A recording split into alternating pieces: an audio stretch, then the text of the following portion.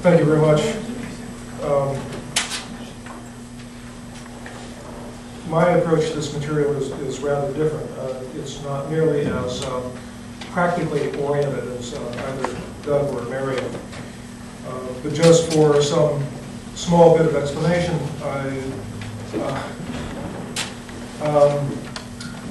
began working on attempting to understand the nature of Buddhist ritual and ritual practice, and how that is ways of attempting to understand a cognitive dimension of that. And from that, then began to work towards more comparative kinds of inquiries in cognitive science, and attempting to see how it relates to Buddhist concepts. So it was started out as a very specific kind of project, just looking at Buddhist ritual and then coming up with an analysis and theory about that that has roots in cognition, has become more generalized. There were 4 specific items that I wanted to talk about in relationship to the work. So these are, in fact, just highlighting some snippets of what is, in fact, a very rich treasure trove of ideas found in the book. First of those has to do with the idea of consciousness as a stream. The second with ineffability. The third on the distinction between true self and false self, and the fourth on hierarchy. So some of these are comparative, and some are more explicitly critical.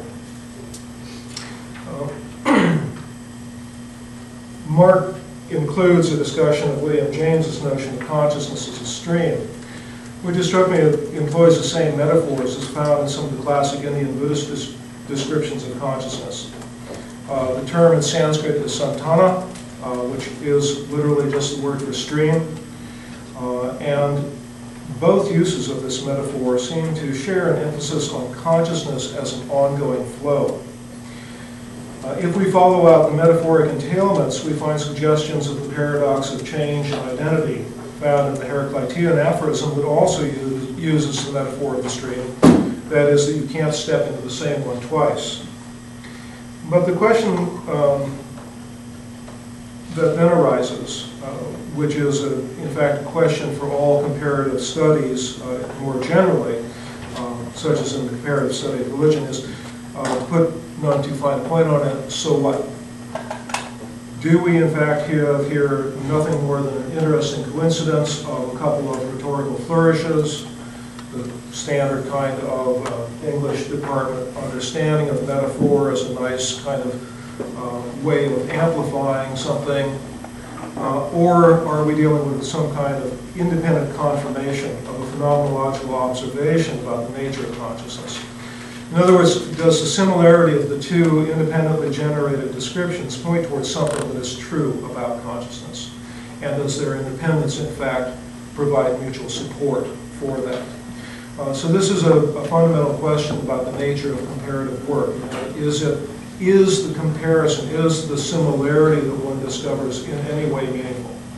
And it is only meaningful against some third term, which is a theory, in this case, a theory of mind. So that is one point that struck me about the use of William James and the notion of the stream of consciousness, which of course has generated literary works employing the stream of consciousness, but it was also then a question of what more does it point to, if anything. So that was one of the areas that I thought was particularly suggestive in the cognitive examination of consciousness and mind in comparison with classic Buddhist theories of the mind as well. The second point that I found particularly important or one of many points that I found particularly important, and one second one that I wish to talk about, is that I think Mark does an excellent job of problematizing the notion of ineffability. In much of religious studies, ineffability has become a dogma that is unquestionable. It is another idea, of course, that is Dr. William James's treatment of religious experiences, of mystical experiences. That is, that he highlights it as one of the descriptive characteristics that is found in discussions of religious experience. People talk about the experience as ineffable.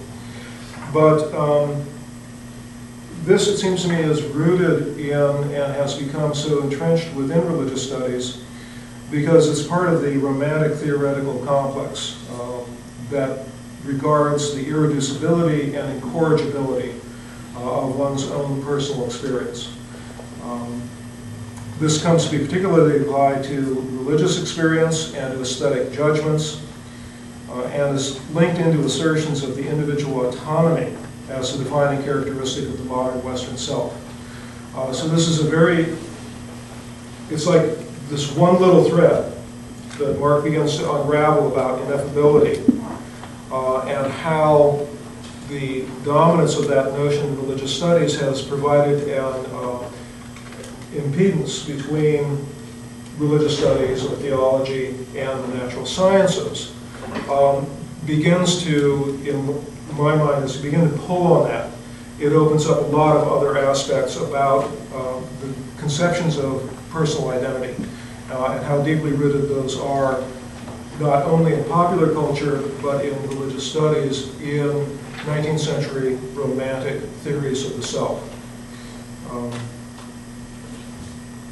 And one of the things that struck me about that is that this is kicking off of another work that I've been recently reading, Meeting the Great Bliss Queen by Anne Klein, which has to do with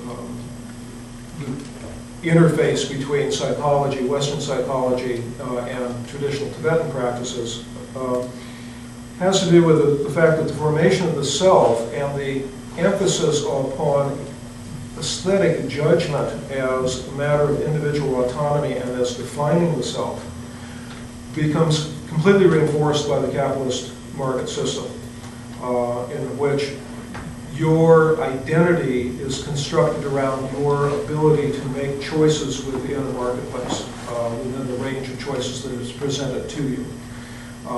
And so it's kind of reinforcing a particular economic system and social system that goes along with that. And I don't think that Mark had any of those ideas in mind, but that's where, once he began to push on this notion of ineffability as an unquestionable one within religious studies, it seemed to open up a lot of other possible directions of inquiry.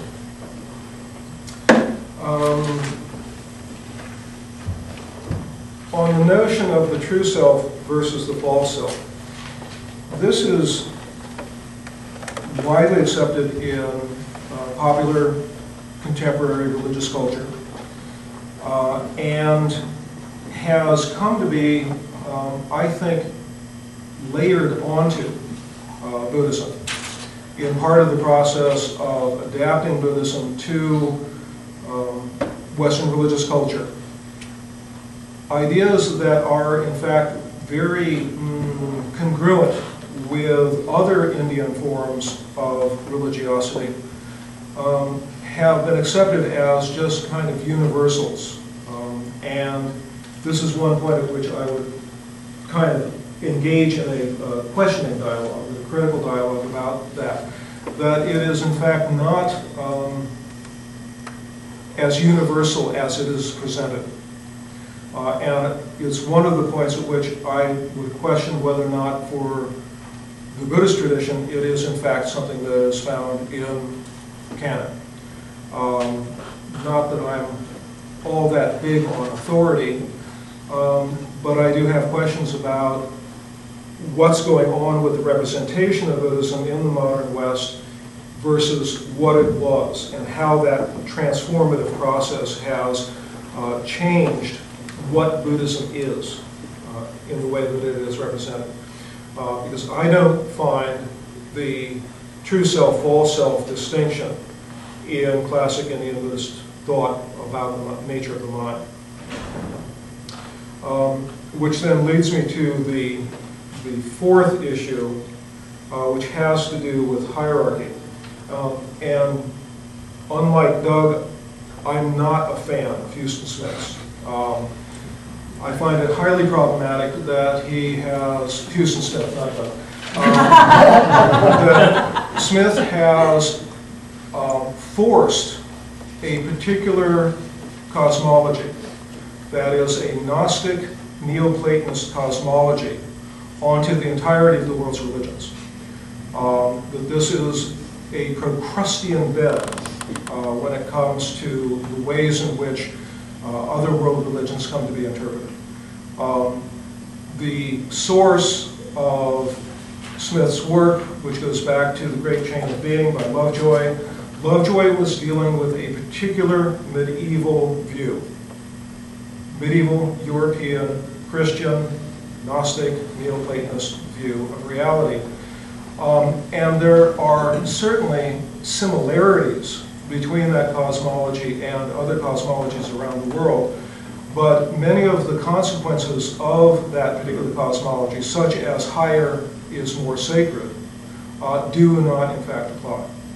So this is one of those points in which the metaphoric entailments, okay, what follows from, what is entailed by the application of the metaphor, become highly, highly problematic. Because if we accept the fundamental metaphor of the hierarchy of being, then certain things follow from that logically, and certain things are entailed by that. And that's where we begin to have to become very, very careful, because the initial similarity may allow us to shift over to adopting that other metaphor, which has consequences which are not to be found in the tradition from which we're making some. I lost my sentence there. So I'll just put a period and then move on to the next sentence. In Mark's work, it seems to me that, and this becomes very, very critical, I think, and not critical in the negative, bad critical, but critical in the questioning of what is foundation to it. He employs the hierarchy of levels, and that this is, in fact, very, very well entrenched as a framework for thinking about lots of things. Right? Thinking about levels and hierarchy is a tool by which we understand the world in many cases. The question is it always appropriate? And it works here in Mark's work very nicely to structure the different fields that he is approaching and attempting to understand. But I'm wondering whether or not it is in fact useful or accurate in all applications of talking about the subject matter that we're attempting to deal with. There are two sentences, which I believe are on page 89, which are back to back. One sentence says, higher level systems are grounded in lower level ones. Okay? Which I believe is a way of addressing the problem of eliminative reductionism. You know, that we've got this kind of integration between the different levels, and you can't reduce one without, you know, losing that. But the next sentence says, and I think that this is a different claim, systems do not exist in isolation, but build upon other existing systems. And what I began to wonder about is the notion of what it means to be fundamental. Certainly in one of the areas of neuroscience, there are those who argue for top-down causality in the brain. That neural processes are, it isn't just an upward approach, that you can analyze the products on the basis of lower level neural functioning, but that in fact higher level neural functioning conditions downward what goes on in the neurons. Okay, so that there's a top-down causality in the brain according to some theorists. But then I decided to get even a little more exotic and a little more radical and question whether or not that kind of relationship is always appropriate, that there's a certain kind of autonomy to systems. In other words, the example that came to my mind was if we cannot describe a causal relation between, for example, the exchange of oxygen and carbon dioxide in the lungs and systems of political organization. Okay? In what sense then, other than the most trivial, which is if you're not breathing, you're not able to have a political system, in what sense then how is it meaningful to talk about the one as more foundational than the other? And it seems to me that this is itself a kind of pre-theoretical assumption that is built into the metaphor of hierarchy and level. And I think that there's a danger of being at the effect of the metaphor and its entailments. That is, that the metaphor and what it entails is driving the ways in which we're thinking about things. Okay. And in closing, in a summary, I was struck immensely by what appeared to me to be a similarity between the way in which Mark is talking about the soul as no longer as something substantive, the way in which these Riverside undergraduates in psychology classes were talking about it, as something permanent, eternal, absolute, and unchanging, but rather as the Aristotelian form. And I suddenly began to feel like in that form of theology, there's a great deal of similarity with Buddhist thought. Because Buddhism itself is frequently misunderstood when it asserts the emptiness of the self to mean that the self does not exist, and that is, let me assure you, not what it means. It is empty of being permanent, eternal, absolute, and unchanging. It is lacking in those characteristics. In other words, it's an ongoing process. And there seemed to be suddenly a great deal of congruence between these. And what struck me is that it is very, very important for Buddhist advocates in contemporary society to be familiar with Christian theology at its cutting edge.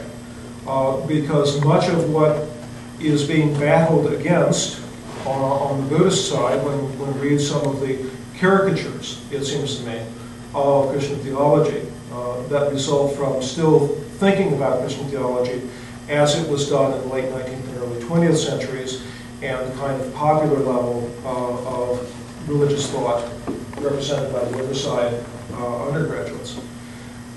So I think that this is a very important work.